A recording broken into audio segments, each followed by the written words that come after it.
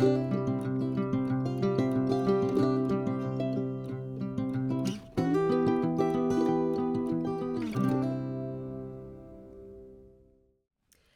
everybody. I'm so glad to be back with you. I'm sorry for the long break this week. It wasn't what I had planned.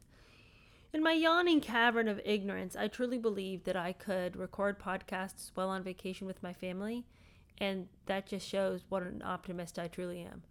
So that didn't work out, but I'm so glad to be back this week. I also wanted to thank those of you who reached out to me and messaged me on Instagram at Treasury of Good Things, and just had so many words of encouragement for me about this podcast. And those of you who went on Apple Podcasts and left reviews and 5-star reviews, thank you so much for doing that. That was so kind of you and such an encouragement to me. So I'm glad that we're all just making this podcast as an encouragement to me. It's given me so much food for thought, and I'm just praying that that's what it is for you all too. So anyway, let's pray real quick, and then we'll jump into our readings. Dear Heavenly Father, I thank you so much for this day. I thank you that you love us. I thank you that you are for us. I thank you, Father, that you have not left us orphaned here on earth, that when Christ left, he promised us that we were not left as orphans, but that we were given the Holy Spirit. And Father, I just pray that in all our actions today and in this week, that we would choose to obey you, that we would not think that a different path, a better path exists. Father, I know that oftentimes with our mouth we say that we are followers of Jesus Christ, and yet none of our actions would show that we are followers because we don't want to obey. We always think that there's some other avenue of success out there. And Father, I just pray that you would take away from us the fear of obedience. Father, I pray that this week we would find opportunities to do exactly what you told us to do.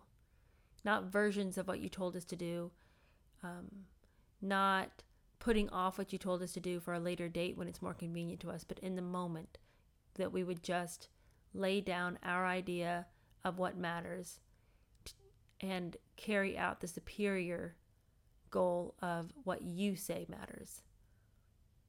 Father, I pray that you would help us to confront the pride in our hearts that so desperately want to be a God.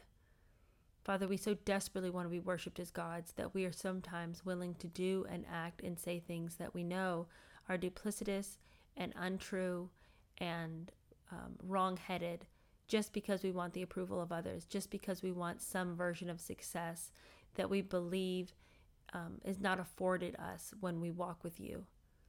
Father, it's very difficult to be a Christian in the environment that we're in, Father. But I know, Lord, that we have been placed in these generations for a reason, and that I am in this generation for a reason, and all my listeners are in this generation for a reason, because you know that you've perfectly and superiorly created us to be lights in this time. You know, you have equipped each of us with the personality, the talents, the skills, to be an enormous blessing to those around us if we will actually be the people you created us to be.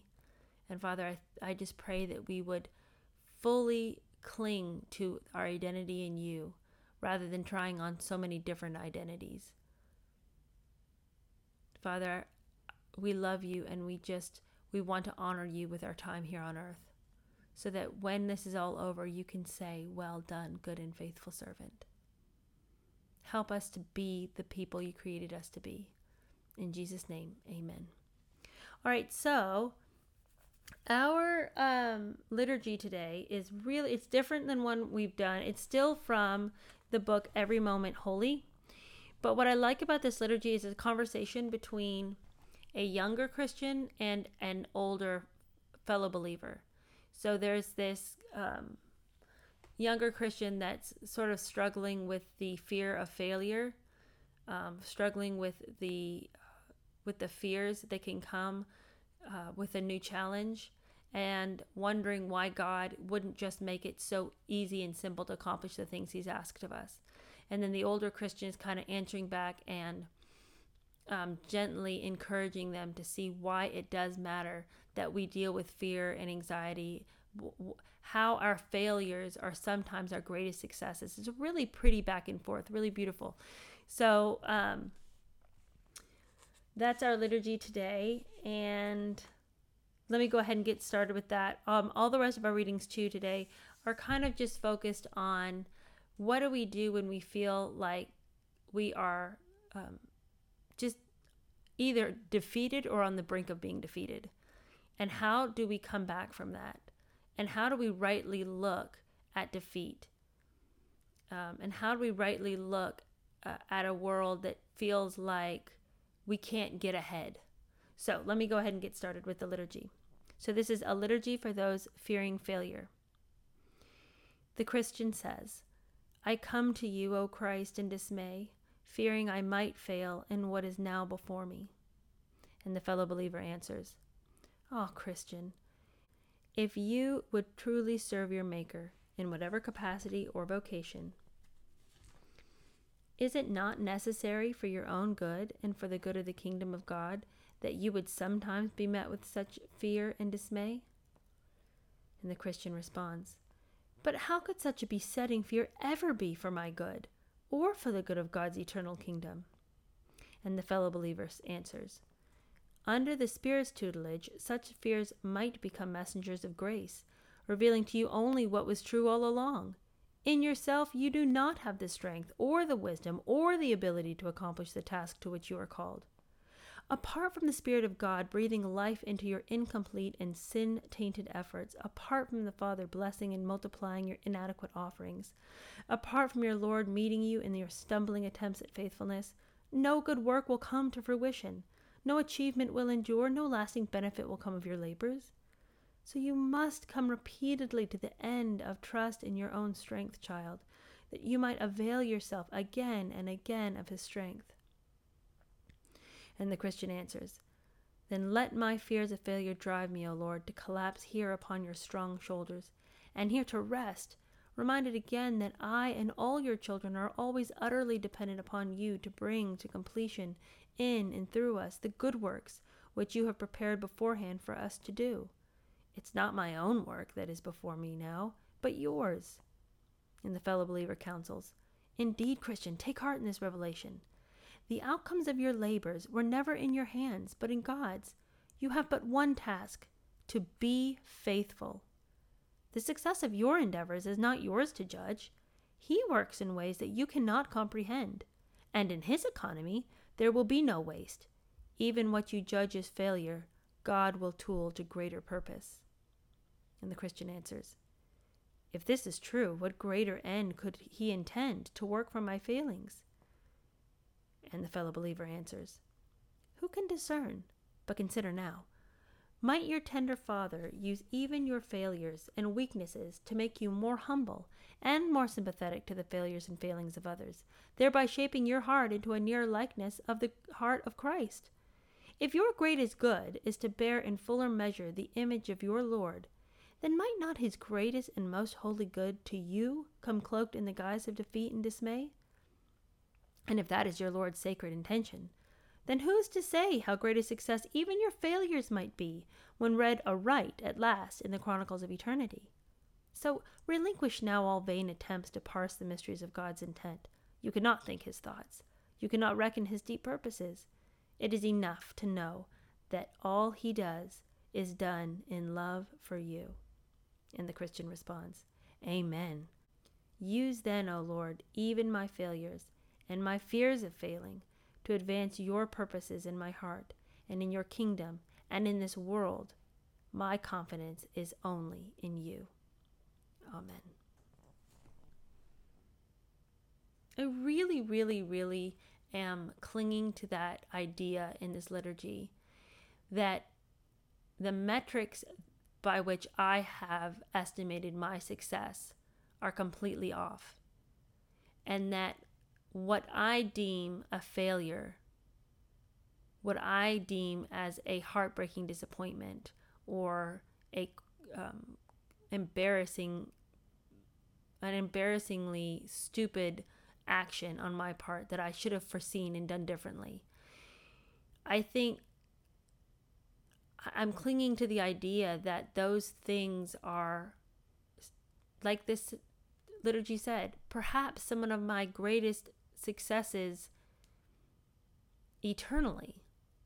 Because I've said this before, I look back over the course of my life and I think, were it not for some of the greatest lows, the greatest disappointments, the greatest crushing sorrows of my life, were it not for those things, I would not be a person worth knowing.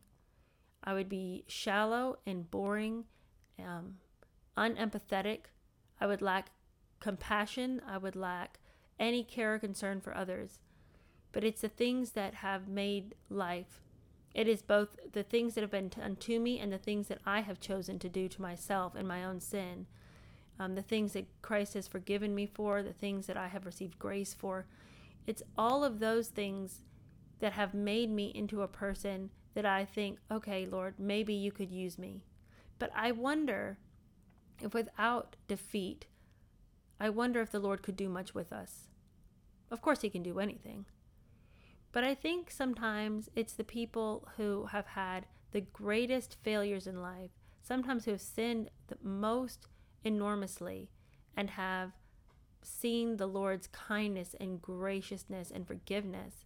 Those are the people that can often extend the most forgiveness and the most grace because they know what it's like to be forgiven or to live through a traumatic experience like losing a parent or something like that, and seeing God's faithfulness in that helps you to be a person who can encourage others, and also to know how much to say and how much to just be quiet and sit with the person who is grieving. I really can't think, when I look back over my life, I cannot think of a time in which I have really gleaned much or become a better person when all the things in my life are going well. I really don't see how any of the good times in my life have shaped me in the image of Christ. So I 100% believe that we have such a wrong-headed idea about what creates success. We want the likes, we want the influence, we want the approval, we want the money, the status, the success. And those things are all lauded and praised by our culture. And it's really, really, really hard not to believe the hype that all that stuff matters and means something. But we're going for the long game here. We're looking towards eternity here. What is the eternal value of what has just occurred? We have to ask ourselves that question. Otherwise, we'll become too defeated to go on. All right, speaking of defeated, let's read our book about the martyrs, Fox's Book of Martyrs. Now, talk about a situation that cannot be defeated. That is the Christians in the Roman Empire. It is astounding to me that there were still converts after all the stuff that we have read. And yet, here we are on to the 10th persecution under Diocletian, which was, as this text will go on to say, the worst of the worst. Like, everything else was child's play up until this point. So, this is a very long chapter. And so because of that, we're going to split it up over the week. But as I'm reading this, I am shocked at the cruelty of Diocletian and also the fact that he's not bored himself with the repetitiveness of his cruelty. I mean, it seems to me, as I was reading this, I was like, how did this guy keep wanting to show up for this cruelty? I mean, it seems like at a certain point you'd be like, even I'm bored of this. Like, I've done this before to about 1 billion people. Not really. But it's just astounding to me that he could keep on the way he did, which just goes to show you that, I mean, there was something more evil behind, like in the works with Diocletian. I mean, you want to talk about spiritual warfare, this guy was at the head of it. Anyway, the 10th persecution under Diocletian. The previous persecutions were only preliminaries for the persecution under Diocletian. It was the worst of all. His desire to revive the old pagan religion of Rome led to what was to be not only a massive persecution of Christians, but the last major persecution in the Roman Empire. In the beginning of his reign, Diocletian was favorable toward the Christians. Several were, however, martyred before any major persecution broke out. Here are some of them. In Rome, the twins Marcus and Marcellianus had been brought up as Christians by their tutors, even though their parents were heathens. Their faithfulness to Christ laid at rest the arguments of those who wanted to make them pagans, and eventually resulted in the conversion of their entire family. For their faith, their arms were tied over their heads to posts, and their feet nailed to the posts. They remained that way for a day and night, and then they were thrust through with lances. But because of the steadfastness of their faith, Zoe, their jailer's wife, was also converted to Christ. Not long after, she was martyred by being hung upon a tree, with a straw fire burning under her. After she perished from the flames, a large stone was tied around her body and it was thrown into a nearby river. Faith, a Christian female in Aquitaine, a region in South France, was laid upon a gridiron and broiled, and then beheaded. In Rome in AD 287, Quintin and Lucian were determined to preach the gospel in parts of Gaul. For a while they preached together in northern France. Then Lucian went to another city where he was martyred. Quintin went to another and was fervent in his evangelism. Not long after going there, however, he was arrested and condemned to die for being a Christian. For his death agonies, ropes were tied to his arms and legs, and he was stretched with pulleys until his joints dislocated, and then he was scourged with a wire whip, had boiling oil and pitch poured on his naked body, and had fire applied to his sides and armpits. After these tortures, he was put back into prison, where he soon died from his wounds. A heavy stone was tied to his body, and it was thrown into the Somme River. On June 22, 287, a Christian named Alban became the first British martyr. The city of St. Albans in the county of Hertfordshire is named after him. Alban was originally a pagan, but a Christian minister named Amphibolus convinced him of the truth of Christ. When Amphibolus was sought by the authorities because of his religion, Alban hid him in the house. When soldiers came there seeking him, Alban said he was Amphibolus in order to give him time to escape. The deception was discovered, and the governor ordered Alban to be scourged and then beheaded. The Venerable Bede, the Anglo-Saxon theologian and historian who wrote the Ecclesiastical History of the English Nation in AD 731, states that Alban's executioner suddenly became a convert to Christianity and begged Alban that he be allowed to die for him or with him. He was given permission for the latter, and they were both beheaded by a soldier who volunteered to act as executioner. It was during Diocletian's reign that Galerius, his adopted son and successor, agitated by his mother, who was a bigoted pagan, convinced the emperor to eliminate Christianity from the Roman Empire. The day scheduled to begin the bloody work was February 23, 303. It began in Nicomedia, the capital of Diocletian's Eastern Roman Empire. Early that morning, the chief of police and a large number of officers and assistants made their way to the main Christian church and forced open its doors and ransacked the building and burned all its sacred books. Diocletian and Galerius had accompanied them to witness the beginning of the end of the Christian religion. But not satisfied with the burning of books, they had the building leveled to the ground. Following this, Diocletian issued an edict that all Christian churches and books were to be destroyed, and all Christians were to be arrested as traitors to the empire. When the edict was posted in a public place, a bold Christian immediately tore it down and denounced the name of the emperor for his injustice. For his public display of contempt for the emperor, he was arrested, tortured, and burned to death. Every Christian in Nicomedia was arrested and put into prison. To ensure the certainty and severity of their punishment, Galerius secretly ordered the imperial palace set on fire, and Christians blamed as the arsonists.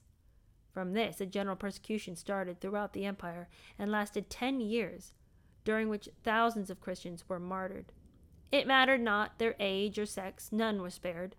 In AD 286, Diocletian had divided the empire into east and west in an attempt to rule the territory more effectively, and the persecution was especially fierce in the east, which was under his rule.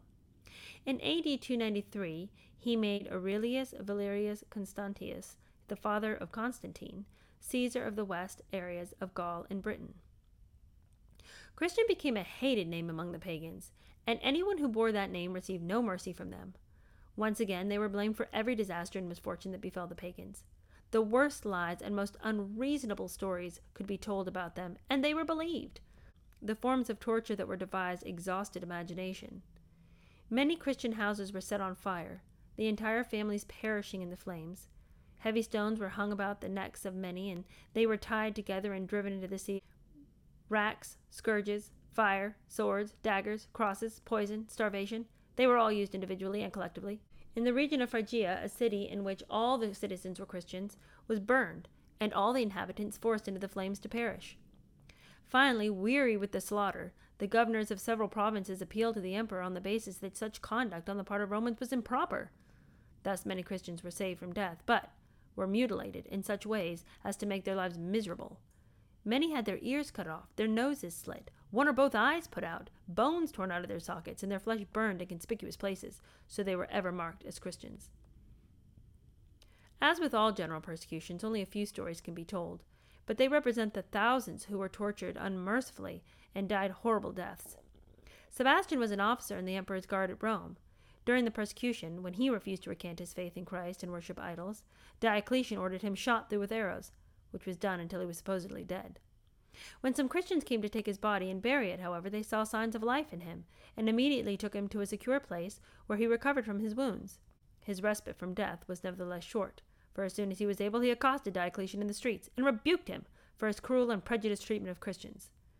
Though surprised at seeing Sebastian alive, the emperor immediately ordered him arrested and taken to a place of execution and beaten to death.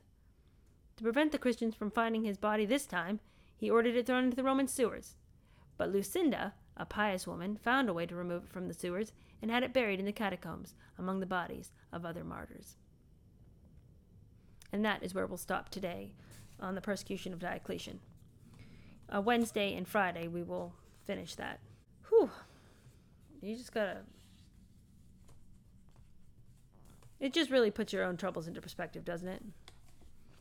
It really, really does.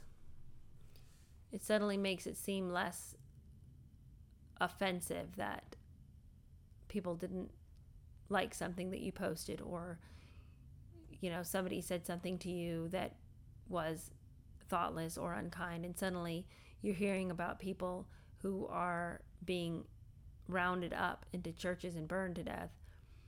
I mean, it's whole villages of people being burned to death. And it just sort of makes you realize that all the petty things that seem like they're such a big deal really aren't. And not to diminish the things that we're going through either, because that's always sort of annoying. We're like, well, it could be worse. Well, of course it could be worse, but it's still, we're still all going through things that are hard for us. So I don't want to diminish your sufferings. But just as I'm reading this, I think, Lord, you've asked so little of me. Why is it so hard for me to obey you when you've asked really honestly so very little of me? It just makes me want to, I guess, just try harder, and quit making so many excuses for myself. If these people, in the face of all of these troubles, were galvanized to obey the Lord despite what it would cost them, yet they chose to obey, what excuse have I got? All right, now our hymn. Oh, I like this one. It's funny because when I was younger, I didn't like this hymn at all, but I really like it now. And our hymn for the day is, Oh, the Deep, Deep Love of Jesus. I think I didn't like this hymn when I was younger because I thought it was hard to sing. The melody of this song is very much like a rolling ocean. And so as a kid, I thought it just sort of had this wandering tune that I couldn't quite catch, but I really like it now. All right, the text of Oh, the Deep, Deep Love of Jesus was written by Samuel Trevor Francis. As a child, Samuel Trevor Francis loved writing poetry so much that he made a book of his own poems. He also loved music, and he became a member of a church choir when he was 9. As a teenager, however, Francis lived his life far from God.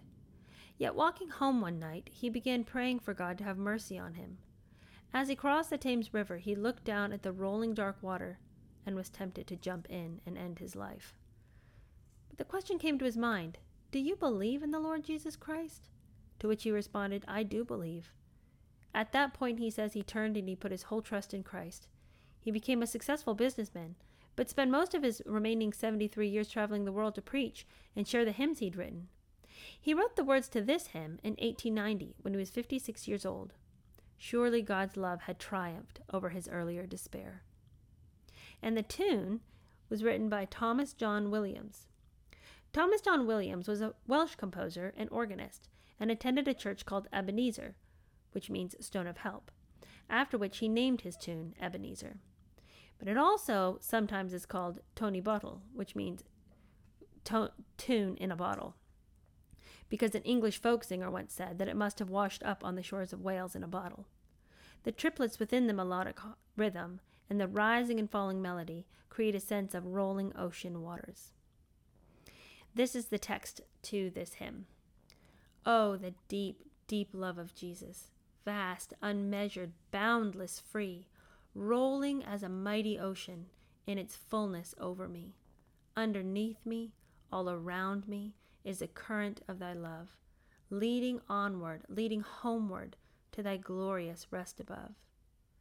Oh, the deep, deep love of Jesus, spread his praise from shore to shore, how he loveth, ever loveth, changeth never, nevermore, how he watches o'er his loved ones, died to call them all his own, how for them he intercedeth, watcheth o'er them from the throne. Oh, the deep, deep love of Jesus, love of every love the best. 'Tis an ocean vast of blessing, 'tis a haven sweet of rest. Oh, the deep, deep love of Jesus, 'tis a heaven of heavens to me, and as it lifts me up to glory, for it lifts me up to thee. And this is the tune.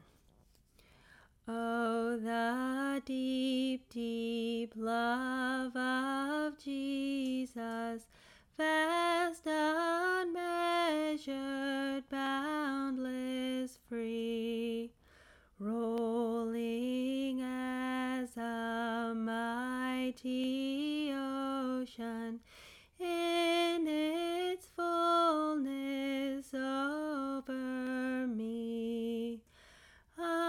Underneath me, all around me, is the current of thy love, leading onward, leading homeward, to thy glorious rest above.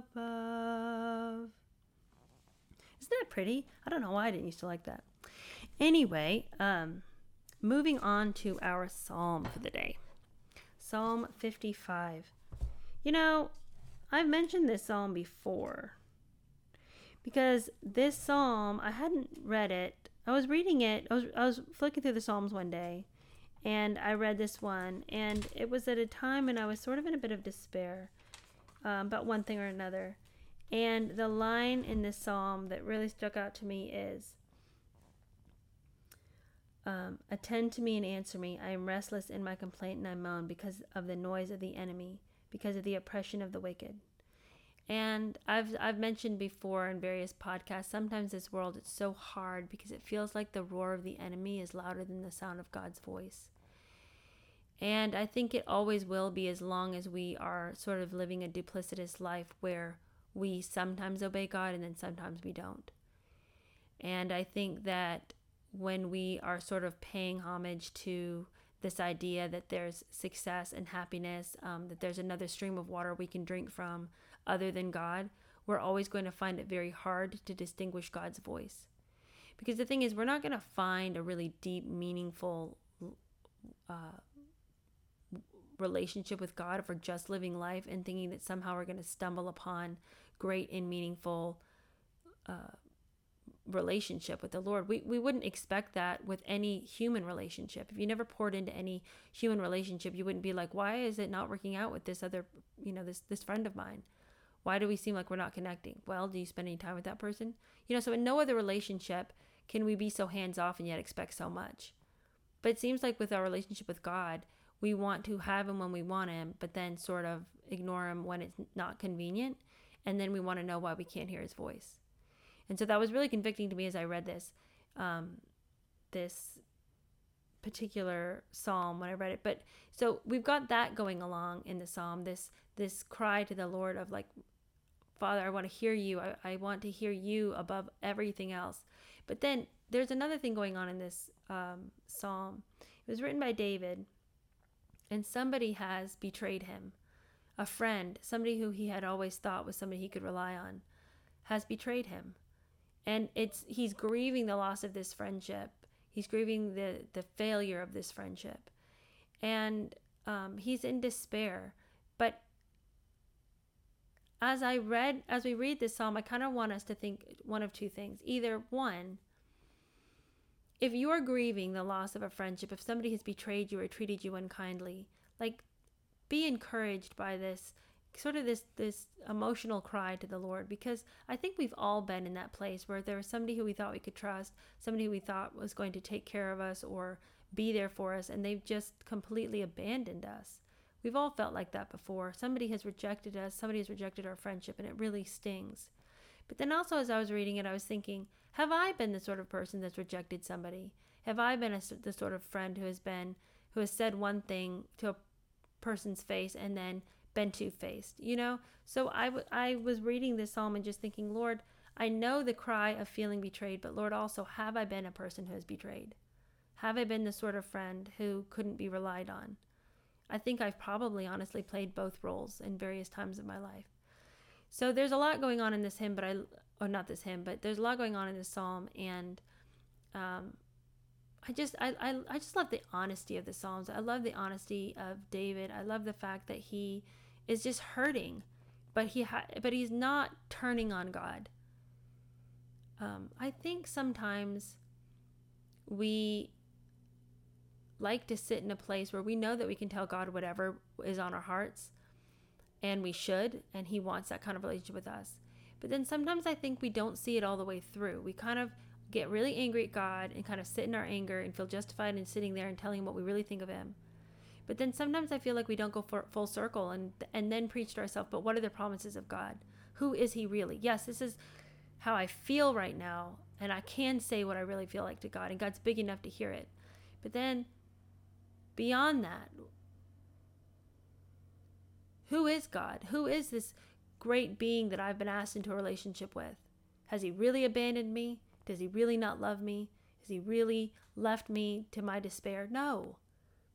And I will confess that many times I've gone to the Lord and just said all the angry things I wanted to say, and then didn't meditate on the truth of who he is. So that's what I love about David, is that he goes to God with all of his strife and all of his sadness and all of his disappointment, but he doesn't sit there. I think there's only one psalm where he just ends it there. But other than that, he always reminds himself of God's promises. So, on to our psalm. Psalm 55. Give ear to my prayer, O God, and hide not yourself from my plea for mercy. Attend to me and answer me. I'm restless in my complaint, and I moan because of the noise of the enemy, because of the oppression of the wicked. For they drop trouble upon me, and in anger they bear a grudge against me. My heart is in anguish within me. The terrors of death have fallen upon me. Fear and trembling come upon me, and horror overwhelms me. And I say, oh, that I had the wings like a dove. I would fly away and be at rest. Yes, I would wander far away. I would lodge in the wilderness. I would hurry to find a shelter from the raging wind and tempest. Destroy, O Lord, divide their tongues, for I see violence and strife in the city. Day and night they go around it on its walls, and iniquity and trouble are within it. Ruin is in its midst. Oppression and fraud do not depart from its marketplace. For it is not an enemy who taunts me. Then I could bear it. It's not an adversary who deals insolently with me. Then I could hide from him. But it is you, a man, my equal, my companion, my familiar friend. We used to take sweet counsel together. Within God's house we walked in the throng. Let death steal over them. Let them go down to Sheol alive, for evil is in their dwelling place and in their heart. But I call to God, and the Lord will save me. Evening and morning and at noon I utter my complaint and moan, and he hears my voice. He redeems my soul in safety from the battle that I wage, for many are arrayed against me. God will give ear and humble them. He who is enthroned from of old because they do not change and do not fear God. My companion stretched out his hand against his friends. He violated his covenant. His speech was smooth as butter, yet war was in his heart. His words were softer than oil, yet they were drawn swords. Cast your burden on the Lord, and he will sustain you. He will not permit the righteous to be moved. But you, O God, will cast them down into the pit of destruction. Men of blood and treachery shall not live out half their days. But I will trust in you. It's so good. It's so good. So glad that the Lord can be trusted. Aren't you glad that he's the same today and yesterday and tomorrow? That there's no shadow in him, that there is no wicked way in him. I think there's so little that we can trust. Even the people on their best days, I mean, they're only humans. We put so much stock in our human relationships and are often so disappointed when they don't come through for us. But what a relief to know that I can, in my wildest imaginations, I could not come up with anybody more faithful than God. I cannot overemphasize him in any way. I cannot exaggerate God's goodness. Isn't that amazing that we cannot over-exaggerate God? I mean, that is an amazing statement. And he calls us friend. I mean, what greater compliment could we ever receive than that God calls us friend? He calls you friend and he calls me friend. I mean, you meditate on that for a minute and you could just weep at the generous nature of God. And it's not something he just says. It's not just a platitude, a pat on the head to make us feel better. He does not tolerate us. He adores us. And if you need to be reminded, if you need to feel loved, meditate on this. The Psalms say that God delights in you. Delights in you. Isn't that a gorgeous word? Isn't that, I mean, that's better than love or like or, I mean, he delights. I'm going to pray for us real quick. And I thank you so much for listening to this podcast. I just, at the end of every one of these podcasts, I just feel like my soul has been revived just getting to read all this. So thank you for joining in this with me. And let me just pray us out. Oh, Heavenly Father, I thank you so much for your graciousness and your kindness. I thank you for the uplifting of our souls as we read all these good things. Father, I thank you so much for your kindness, for your mercy, for your friendship. Lord, I confess that too often I make too little of that friendship. And I grieve the Holy Spirit because I choose things so often that are far less than you. Father, I confess that I have a definition of success that is not the same as your definition of success. And Lord, I despise that in me. Father, I pray that you would break down the pride in my heart that wants so desperately to be my own God, that wants so desperately to be able to achieve success without you. Lord, if I'm honest, I think the thing that I find the most difficult about Christianity is my constant need to come to you and say, Lord, again, I need you. I need you again today. My pride hates that. I just want to do it myself. I'm like a toddler who wants to put on their own shoes but doesn't know how to tie the laces. And I'm over here having a fit saying I want to do it myself and I have no idea how to do it. Lord, break that thing in me that believes that I'm something other than you. Father, without you, I can never hope to be of any success or of any benefit to anybody around me, Lord. Help me, Father. Help me to rely on you and to delight in relying on you.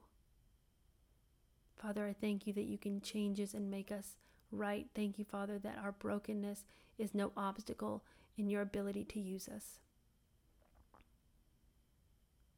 Father, I pray that we would be the light and life that you created us to be. In Jesus' name, amen. Y'all have a wonderful rest of the day, and I will see you on Wednesday. Bye.